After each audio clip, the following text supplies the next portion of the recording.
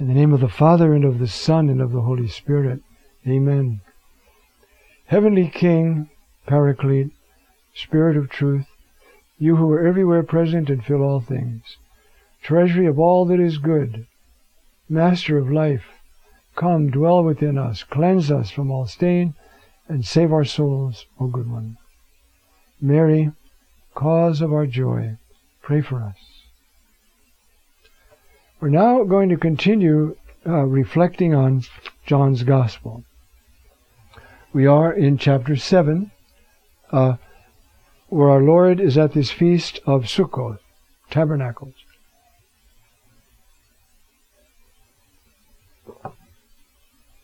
And it is the one that, you see, it continues the theme which we found in chapter 6, God caring for his people by feeding them with manna in the desert.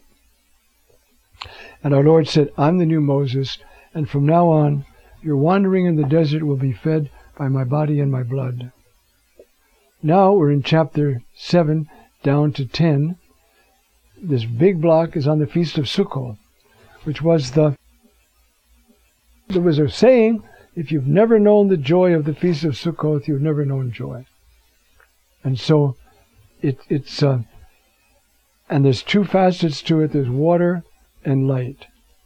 And so up to a certain point in this text, we're treating of the water, which is the Spirit. And then we're going to treat of the light. Now, last time we saw the introduction to all of this. Down to verse 24. Before we begin, though, I want to speak about another image, exactly, the image of water. What does that evoke in the mind of a biblically literate person? I mean, who really knows the Bible? Well, the basic symbol for, in this regard, is God's care for his people in the desert. And we have perhaps the same incident twice in the Bible, in Exodus 17 and Numbers 20. In both of these, the people are complaining. Give us water to drink. And Moses said, why do you find fault with me? Why do you put the Lord to the proof? But the people thirsted there for water, and the people murmured against Moses and said, what they always say at this point, right? Why did you bring us out of Egypt to kill us and our children? So Moses cried to the Lord, what shall I do with this people? They are almost ready to stone me. And the Lord said to Moses, pass on before the people, taking with you some of the elders of Israel, and take in your hand the rod with which you struck the Nile, and go. Behold, I will stand before you there on the rock at Horeb, and you shall strike the rock, and water shall come out of it, that the people may drink. And Moses did so in the sight of the elders of Israel.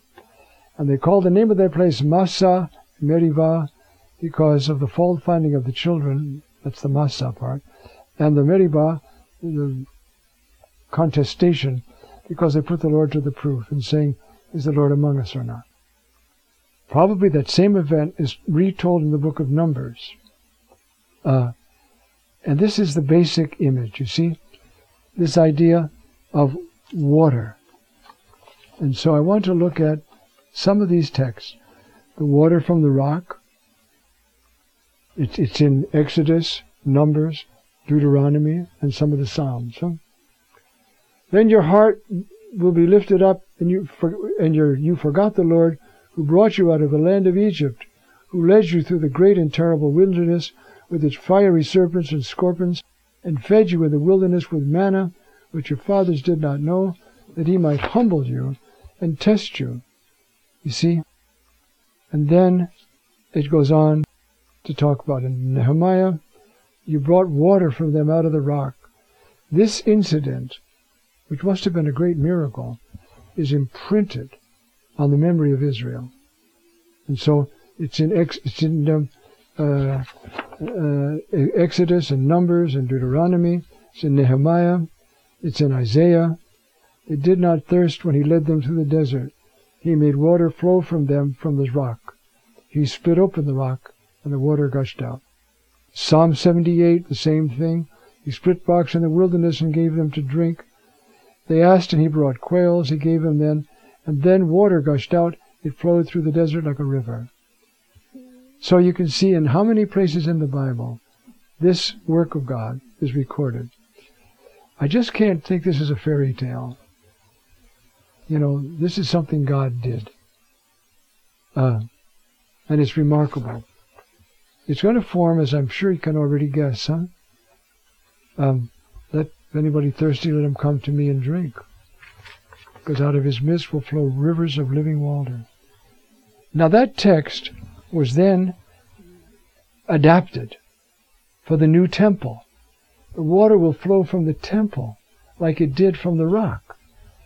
Then he brought me back to the entrance of the temple, and there water was flowing from below the threshold toward the east, and the water was flowing down from below this to the south end of the threshold of the temple, south of the altar. And then he brought me out by way of the north. This is Ezekiel 47. This is the vision of the great temple of the last times, who is Jesus. We already know that. If we can recall, let's see how these things hang together. Jacob had that dream. He was going to he anointed that stone and said, this is going to be the place of the shrine, the Beth-el. And then he had the dream of the angels going up and down. And that's why he said this about the Beth-el. Jesus says, you're going to see the angels going up and down on the Son of Man, because the Son of Man, myself, is the new temple.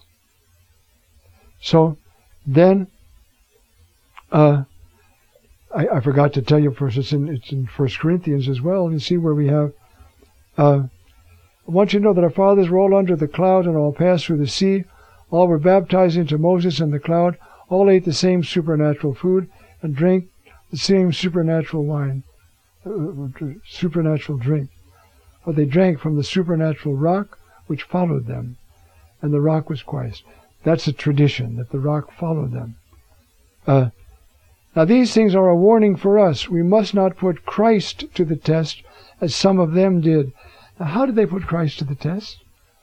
He wasn't incarnate yet, but he was there. That's a very important, it's so important that some of the scribes in antiquities, they can't mean he put Christ to the test. It must mean they put the Lord to the test. So they changed the text. Anyway, in Ezekiel then, it's the temple. Same in the prophecy of Joel, which is building on Ezekiel. The mountains shall drip sweet wine, hills shall flow with milk, the stream beds of Judah shall flow with water. A fountain shall come forth from the house of the Lord, and water the Wadi Shittim. So you see, this is looking forward how what happened in the desert is going to happen at the end times. But now it'll come from the temple. Then there's a whole other series of texts. The water will come from Jerusalem. And I want to read one of these. I'm doing this so you get this sense that when you start talking about the Feast of Sukkoth, you're commemorating this water from the rock. That's why they go down to the pool of Siloam and take the water and bring it back up and pour it out. You see, it's remembering what God did. And so, in Zechariah 13, on that day a fountain shall be opened for the house of David and the inhabitants of Jerusalem. A fountain opening up. Or again, on that day living waters shall flow out from Jerusalem. Now not just the temple, but Jerusalem. Now the governing symbol is Ezekiel's, as we move it into John, who's pulling all the desert tradition into the temple. And that tradition is then extended by Zechariah. It's the whole Jerusalem. You see? And I want to just... and the Lord will become king over all the earth. This is eschatological now, the end. And on that day the Lord will become one and his name one. Everybody will recognize one true God and his name, Adonai. Those who survive of the nations that have come against Jerusalem and shall go up year after year to worship the King, the Lord of hosts, and keep the festival of tabernacles. Now the whole world is going to keep Sukkoth. And then it's from there that this water flows, you see. Then we have texts that talk about water at the end times. I am done. It is done in Revelation 21:6. The beginning and the end. To the thirsty I will give water as a gift from the spring of the water of life.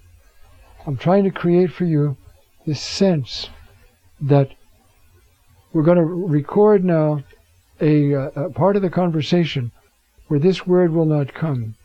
But the minute we go into the next section, which will be for next week, we start right away with the last and greatest day of the feast.